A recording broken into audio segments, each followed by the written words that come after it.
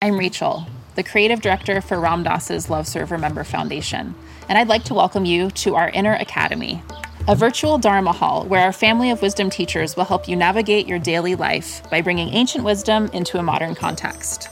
With over 200 hours of audio and video teachings, meditations, and practices from teachers like Ram Dass, Krishna Das, Sharon Salzberg, Jack Kornfield, Roshi Joan Halifax, Joseph Goldstein, and many more, the Inner Academy is your core resource for finding balance, presence, and navigating the ups and downs of your daily life. The Inner Academy has guidance for every step of your journey.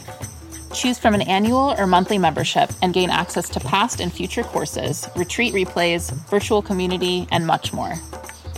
If you've been familiar with Love Serve Remember Foundation for a while, you'll know that most of our offerings are given freely or on a sliding scale basis. So when you subscribe to the Inner Academy, you're paying it forward and bolstering our ability to continue creating accessible offerings for all in the future, as Ram Dass wished for us to do. Be here now and start your journey with Ram Dass's Inner Academy today. For more, visit ramdass.org/Inner Academy. Worried about letting someone else pick out the perfect avocado for your perfect impress them on the third date guacamole?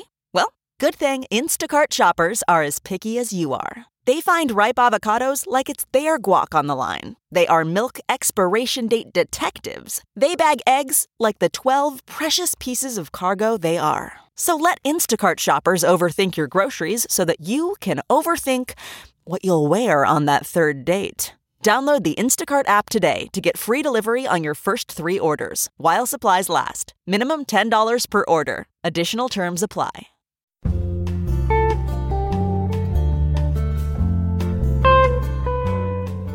Welcome to Dale Borglum's Healing at the Edge.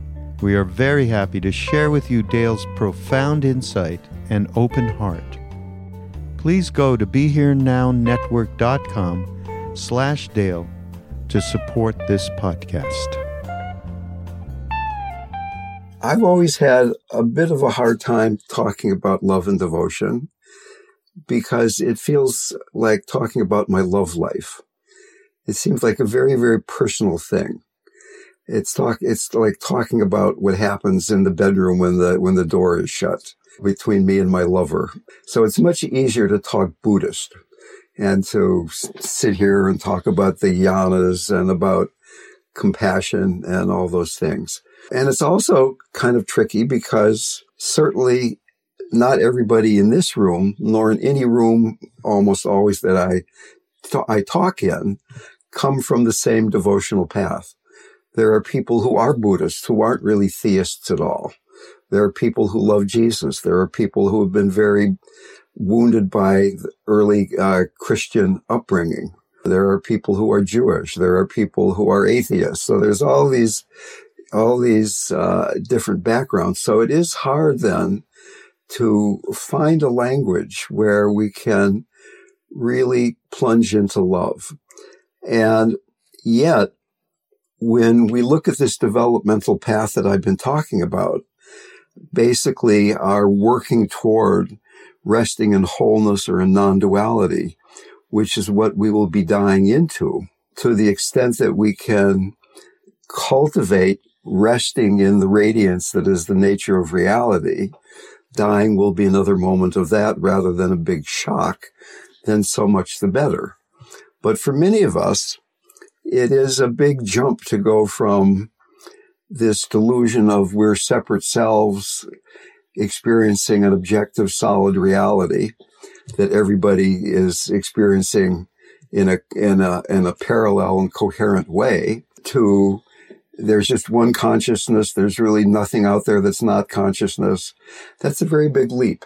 And in Tibetan Buddhism, which I think is in some ways the wisest and most scientific or well thought out path in a way, what they say is that there's really a very important progression, well thought out progression to resting in non-duality. And it is what we've been talking about, mindfulness, devotion, compassion, Tantra, non-duality. But what they say is that devotion and love come before compassion. And for the reason for that, I think, is rather obvious, that compassion means opening our hearts to suffering, opening our hearts to that which is difficult. Love is just opening our hearts when it's not so difficult. So it's easier to love God than it is to love Donald Trump. It's easier to love God than it is to love yourself. It's easier to love God than it is to love your partner. It's easier to love God than it is to love Joe Biden, right? I mean, when we really look at the relative plane here, people have faults. They have problems. They have places where it's very easy to judge. And I did come across a practice this last week. I have these ongoing groups that I'd like to briefly mention. I've found it very, very useful. I got this from a guy named Jeffrey Hopkins, who was the Dalai Lama's translator for about 10 years before and the beginning of his being very popular. And what Jeffrey said was that before the Dalai Lama became popular, and he was teaching mostly in India, he would give these really long, complex talks about Dzogchen and other things, talks that would go on 4 or 5, 6 hours. And then he started going to the West, and he'd come into a town and he'd say, everybody wants to be happy just like you want to be happy. Everybody wants to suffer less just like you want to suffer less. And he'd go to the next town and he'd say, everybody wants to be happy just like you want to be happy. Everybody wants to suffer less just like you do. Such a simple, obvious thing. And Jeffrey thought, what's going on here? I mean, this is so repetitive. It's so simplistic. But the more he thought about it, he realized how difficult it was to find that sense of equality, to really love that place in people. And what he came to, and I really agree with this a lot, that the way we relate to other people is we see them. There's a visual component to what's going on there. And the visual sense is, by many, many accounts, the sense that leads to the most grasping. At the end of a retreat, when you kind of open up your eyes and you start looking around, one of the first things that happens is you feel your eyes going out and grabbing experience.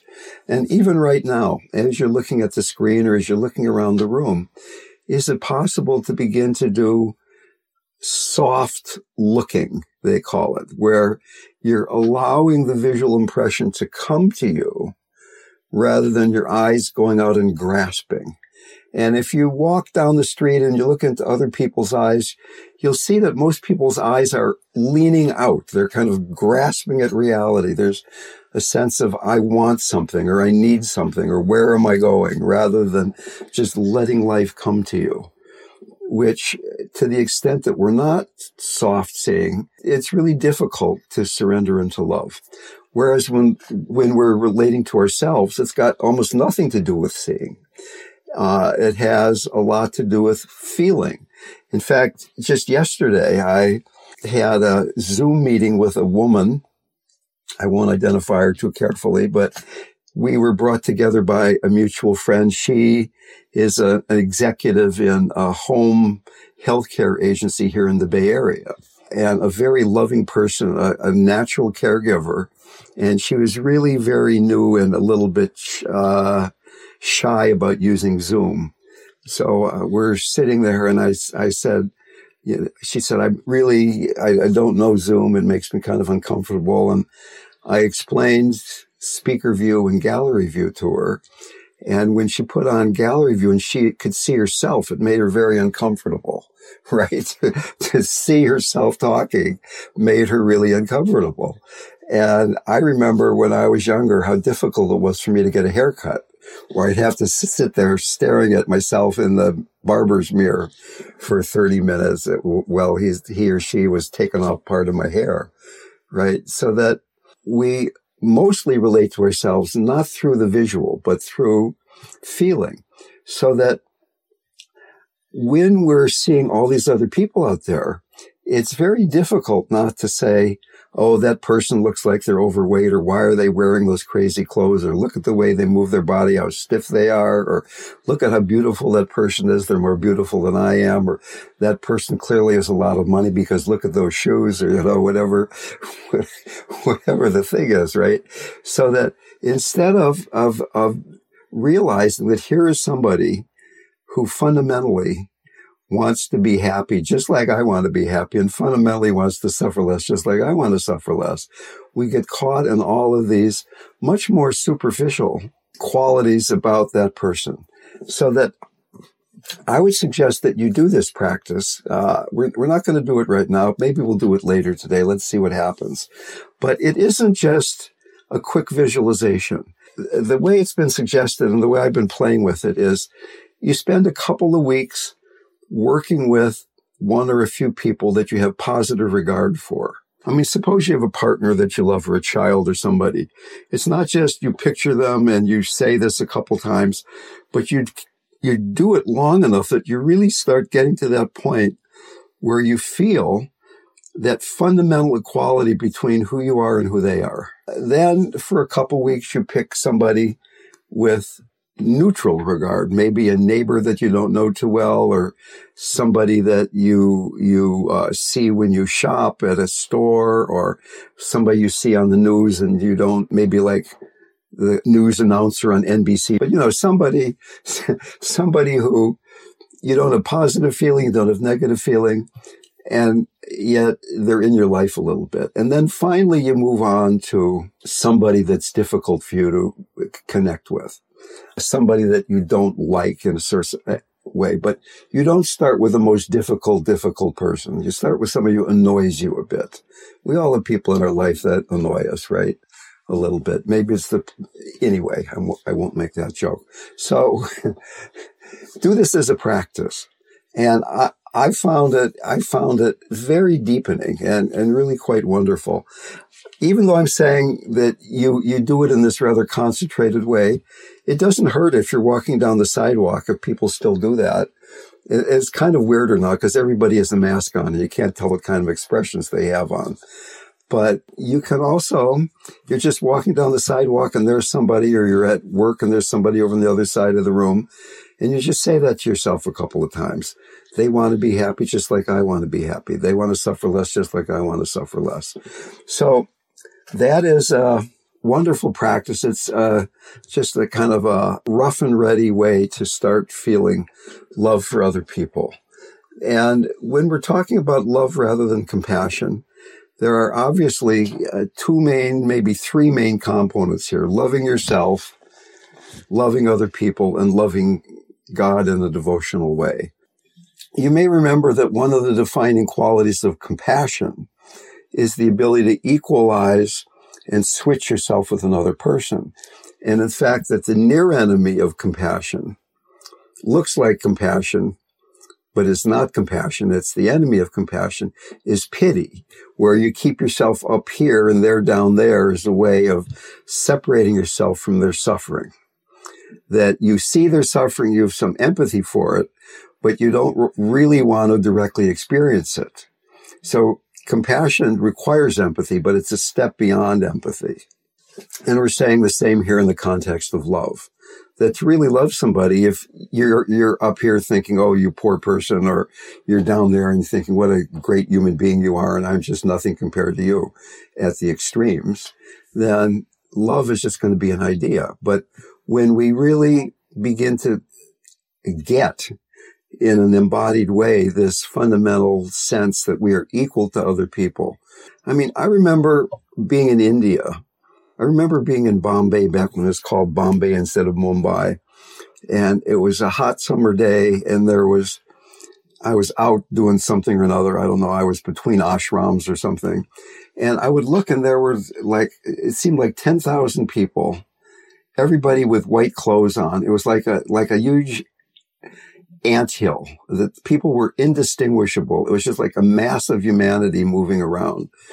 And I felt each of these people have a life, and I have no idea who they are or what it's like. And it's just, it was a stretch to see each one of these as an individual human being that had a life, that they loved people. They had their own hopes and fears and desires. It was so much easier just to see it as the masses, or to, pull back a little bit and not feel how much suffering and how much joy there was walking down the sidewalk. When I was living in New York City, I would attempt to get out in public places in Manhattan, out on the sidewalks where there's like masses of people. And when I really tried to stay open, it was too much. There was just so much aggression and so much fear that I would feel like throwing up after a little while unless I created a healthy boundary around myself. It's a process here. I'm not saying that we can just go into the Republican National Convention, and if it's ever going to happen in a public place, and just open yourself up, or the Democratic National Convention. And not that they don't have almost equal problems in some ways. Let me give you a few Maharaji quotes. And I'm not trying to sell my guru, but I do think that what he said was true. I've never met anybody who was more true than the things that he said. Just take these in almost as a guided meditation. I'm always in communion with you. I'm always in communion with you. Imagine feeling that moment to moment. Keep God in your heart like you keep money in the safe. The only important thing is how much you love God. If you love God, you will overcome all impurities. See God in everyone. To get a pure mind, love all beings as your brothers and sisters. It is better to see God in everything than to try to figure it out, which is a very good one for me. It is better to see God in everything than to try to figure it out.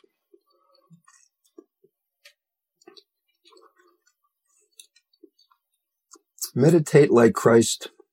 Christ was lost in love. He was one with all beings, and he had great love for all and for the world. He was crucified so that his spirit could spread throughout the world. He was one with God. He sacrificed his body for the Dharma. He never died. He never died. He's living spirit living in the hearts of all. And as Maharaji was saying that, he was weeping. The tears were just rolling down his face as he was tuning into the way Christ loved. When I was leaving India, I said, I used to be a scientist. I'm going back to America. I don't really want to be a scientist anymore. Do you have any instructions for me? And all he said, much to my disappointment, was, just keep saying the mantra that I gave you. And, I wanted some specific advice. Go and be a rock star like Krishnadas or something. No, all I got to do was keep saying a mantra. And yet, as the mantra deepens, as they say in India, that the name of God is God, that the mantra is God, there's no distinction between saying the name and the object of the mantra. One of the female Christian mystics, I think it was St. Teresa of Avila, maybe Julian of Norwich, but I think it was St. Teresa, she said, pray only for God's presence. We don't need to pray for money. We don't need to pray for our children to get into the right college. Pray only for God's presence. When I was living in New Mexico, there was a place, it's still there, it's not quite the same anymore, called the Lama Foundation. It's up on a mountain outside of Taos. And it's an intentional community where they have teachers come. I used to teach there with Ram Dass long ago. Teach there with Stephen Levine. And there was a Native American elder at the Taos Pueblo named Grandpa Joe, who would come up there and teach. And a friend of mine who was actually with us with Maharaji in India was living in a teepee on Taos Mountain. And she was going to these talks that Grandpa Joe was giving in the evening. At that point, people had spotted a bear near Lama. And one night, the talk went later than usual, and it was getting dark out. And she was a little concerned about walking back from the community area to her tent off in the wilderness a bit. And she said to Grandpa Joe, if I see the bear, what should I do? Should I talk to the bear? And he said, don't talk to bear, talk to God, which I thought was really a very good answer. Ramana Maharshi, who, as you know, most of you know, is a great proponent of non-duality, of self-inquiry, of asking, who am I? It's not really an intellectual question, but it's who am I is a kind of a pointing. Who are you right now? Who is hearing?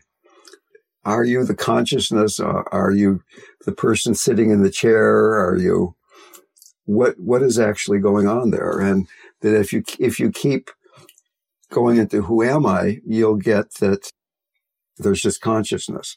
But what Ramana said was that there are really only two paths. There's the path of inquiry, and there's the path of devotion, the path of love. And that eventually you have to pick one of them. That either you're going to surrender and die into love. You're going to love so much that your separateness is going to dissolve through your love for God, or on the other hand, you're going to look clearly enough at who you are that your separateness is going to dissolve by this very clear looking. And we've been here presenting both of these two as a possible way of approaching things. But I say that eventually it's very important to pick something that you can really hold on to. If you were in a car that was spinning out of control and you might die in the next 5 seconds or 10 seconds, are you going to be saying a mantra like Gandhi did as he was assassinated? Are you going to be just resting in non-duality? What is the practice? What is the thing in your life that is going to even cut through that looking at the probability of imminent death? So like when I was thinking that I actually thought I probably have COVID because I had this like really, I still do actually. I have this way down in my chest, this really heavy feeling. And I haven't taken a hike for 3 or 4 days. I just feel like lying in bed. And I thought, well, this is the beginning. Maybe it's a mild case. Maybe it's an intermediate case. Maybe it's the big kahuna here. Who knows? Let's see. Right. And if I got sicker and sicker, where was I going to turn? And that, to me, it was going to be devotion. It was not going to be, I'm going to be propping myself up with pillows and trying to meditate all day long. In Vipassana, there's several practices. One of the initial practices is being aware of your breath. That's called mindfulness with support. And a more advanced practice is mindfulness without support. You're just mindful of whatever's predominating. Okay, but I've come up with a practice that I call devotional Vipassana. And that is that you're mindful of the unconditional love that is the nature of each moment. Right? I mean, it's to call it Vipassana maybe is a cheap trick here. But the notion is that in every moment, there is the nature of things. And we can call it true nature, but we can also call it love. I mean, in the Bible, it says God is love. In any moment, there is this unconditional love or the sense of grace or the sense of presence that is the nature of our reality. And in fact, that's basically what Tantra is about, that you open up your heart enough that the I fixation, although it still remains as just one other thought in the huge sky of mind. And you're much more interested in the nature of things than who's looking at those, who's being with those things, or even what your relationship is. But what is the nature? What is the nature of hearing right now? What is the nature of Francis scratching the back of his neck right now? What is the nature of, whatever it is that's going on, right? There's all these different experiences coming and going. Some are pleasant, some are not so pleasant. The beloved can only be everything. God isn't just that thing that happens when we sit down in front of our puja table and start focusing on a guru or deity or something like that. So I was with Maharaji. I'd just gotten there. I didn't quite know who he was. I was still like barely escaped Stanford PhD program, like what's going on here. And I'm sitting with Maharaji and my friend Mohan and a bunch of Indian devotees. Maharaji's talking to the Indians in Hindi. I don't know why the two of us were the only two Westerners there, but that's what happened. And he's talking and talking. And then he turns to us and says through the translator, "How much do you pay for milk in America?" And Mohan made a quick calculation in his mind, X rupees per kilo. And he told Maharaji, and Maharaji got all excited and he started talking to the Indians and said, "Oh, they pay so much for milk." He talked on and on. And I'm sitting there thinking about, I've come all the way from America, 12 time zones away, and we're talking about the price of milk. I mean, come on. Right. And then he turned back to Mohan and said, "How much was it again?" Mohan told him, and on he went for like another 5 minutes talking about the price of milk.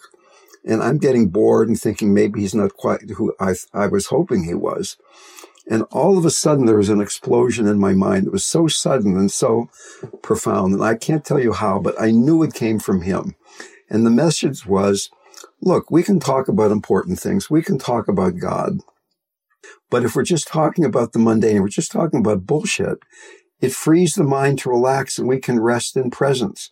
And at that moment, I was flooded with bliss to such a depth that I was in that state for the rest of the day, barely on the physical plane. Here I am saying interesting things about God.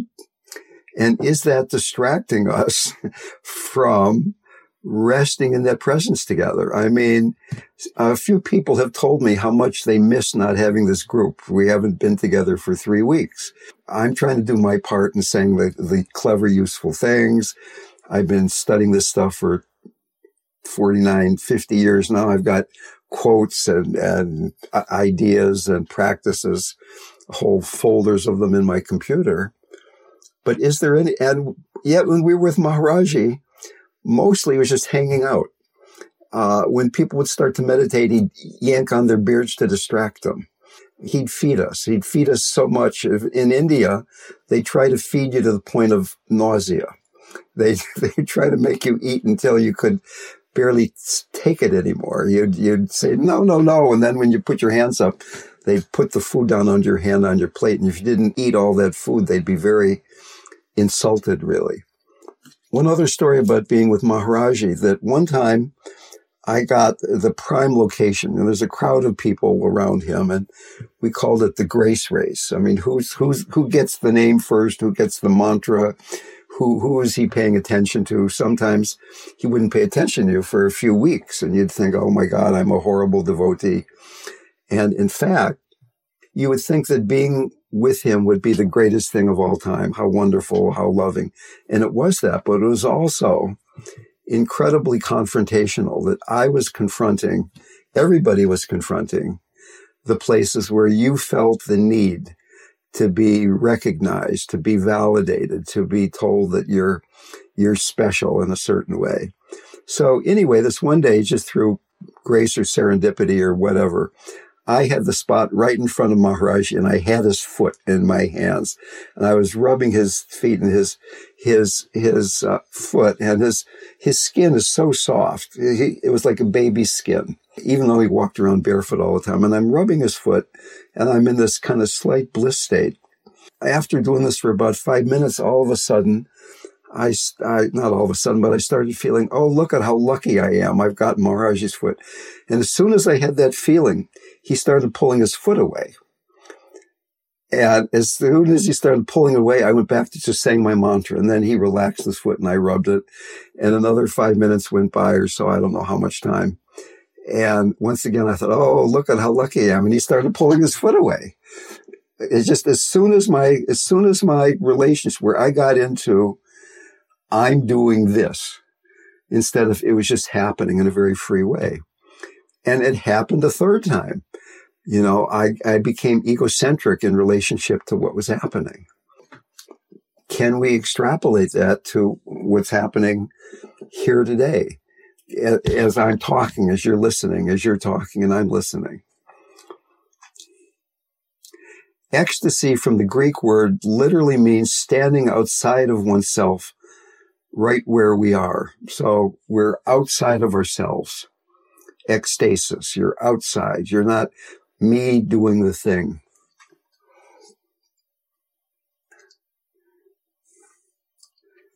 Jean Klein, my teacher, said, feel the yearning, but don't formulate it. As soon as we get into I'm wanting God, I, it cuts off the flow. Can we feel that yearning moment to moment? That natural yearning in the heart to be with that which is pure. And Trungpa, in his inimitable fashion, said, the Dharma will haunt you for the rest of your life. So even if you don't have a loving relationship with God, or if you're not a theist, can you love the Dharma enough that this conversation that we're having in more theistic terms can be translated into non-theistic terms? That in a way, Maharaji is just an expression of the Dharma, or Jesus is. I remember once we were sitting with Maharaji and somebody had a journal, and there was a photograph of a statue of Buddha glued in this person's journal. And Maharaji saw that and he said, who's that? And the person said, oh, Maharaji, that's Buddha. And he said, nay, that's Maharaji. And at other times he would say Christ and Hanuman are one. But again and again and again, he was making the point that all deities, all true saints are just a pure expression of pure consciousness, of the one reality. That, like when Maharaji said, the only important thing is how much you love God. It doesn't care what face you give to God. I mean, he had devotees who were great devotees of him, who were great devotees of Shiva, who were great devotees of the mother, of Hanuman. And among the Westerners, there were people who have come back and are, there's Danny Goleman and his wife Tara, who are good friends with the Dalai Lama. They really are very committed Tibetan Buddhists. And there are people that came back that dove very deeply into the Sufi path and the Christian path. Somebody once asked Trungpa, what does it mean to take refuge in the Buddha? And he said, it means that when you go to the hospital and you're filling out the form, what's your religion? You put Buddhist. So what would you put? If you had to go, I'm going to the hospital on Monday. I'm going to have actually a colonoscopy and an endoscopy. They're going to put cameras in both ends. We're hoping it's not the same camera. Or at least they do the one down the throat first, right? Okay, is that a bad joke? It probably is. So the talk we're giving today is, if we were looking at the sequence of things, it comes after a talk about motivation and a talk about embodied awareness and even a talk about compassion. So that this notion of dying into love will again and again be thwarted or challenged by the places you feel inadequate, by the places where your superego is coming up. And there are practices and attitudes that come before completely dying into love, such as mindfulness, where hopefully you begin to see this. So, like even the story about me holding Maharaji's foot, he was giving me the teaching that as soon as I got caught in myself, he started pulling away, and that reminded me, oh, I'm mindful now of my mind state changed. I'm in a different state. I can go back to just being the mantra, being one with his foot, being one with God. And then his foot relaxed. So I had this lovely external reminder, if you will. What I'm saying here is that dying into love is dying. Ramdas and I once taught a workshop in Maui called Love and Death. Love and death are intimately related. we're dying into love. And when you're dying, how much love is there? The ego structure is being challenged by devotion. And that is why in previous weeks, I've really emphasized that for many Westerners, going immediately to heart practices does not work too well. In the East, it's just assumed that you're grounded, you're centered, you're a pretty happy person, and we can begin this dissolving process. The Dalai Lama said on his third visit to America, "Now I'm beginning to understand you Americans don't like yourselves. It makes me very sad." Before, a neurotic personality can really completely surrender into love. For most people, unless there's some really unusual karmic circumstance, that there's this gradual healing of the neurotic structures, that one has to deal with the superego. One has to deal with feelings of inadequacy, becoming aware of them, having compassion for the part of you that's been suffering. For many people, it's very difficult to do this on your own. It's necessary to go to therapy and have body work and have somebody literally and figuratively hold your hand as you're confronting these places where you're psychologically wounded. And then it becomes possible to die into love in a way that is much more graceful, full of grace. I mean, I remember being in front of Maharaji for days at a time, feeling unable to connect with him and feeling bereft.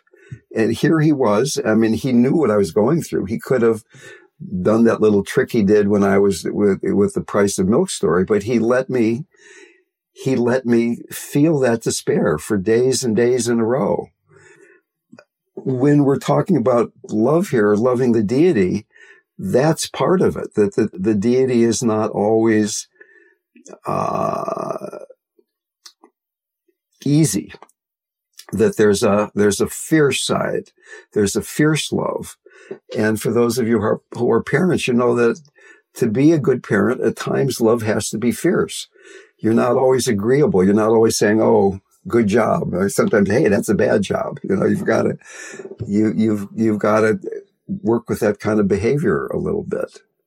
From a fundamental standpoint, from the standpoint of non-duality, a feeling of inadequacy is just as much God as a feeling of wholeness. But in terms of practice, in terms of practically being with feeling some relationship with God, all these feelings of inadequacy really get in the way for most people. My main practice was surrender to God, to love, to realize that no matter what state my body is in, that the heart doesn't die. Stephen Levine has this line, "The mind creates the abyss, the heart crosses it." And fear of death is the biggest abyss. The other thing I'd like to mention here is that in terms of near and far enemies, or what it is that's preventing the heart being open, from the standpoint of Buddhism, what prevents the heart from being open is attachment, which I think is fairly obvious. And from the standpoint of childhood development, we've said clearly that fear and anxiety are the enemy of being grounded, and guilt and shame, the enemy being centered. Does anybody remember what it is that prevents the heart being open from in terms of developmental stages? And the word is grief. To the extent that you have unresolved grief, that makes it scary to open the heart. You've opened your heart and you've been wounded.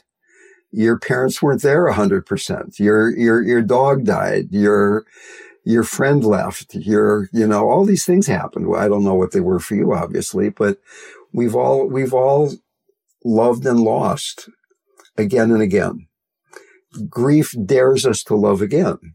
There are really two ways of opening the heart. So far, we've talked about just opening the heart. The other way is dealing with what blocks the open heart. Grief blocks the open heart. The superego, feelings of inadequacy, block the open heart.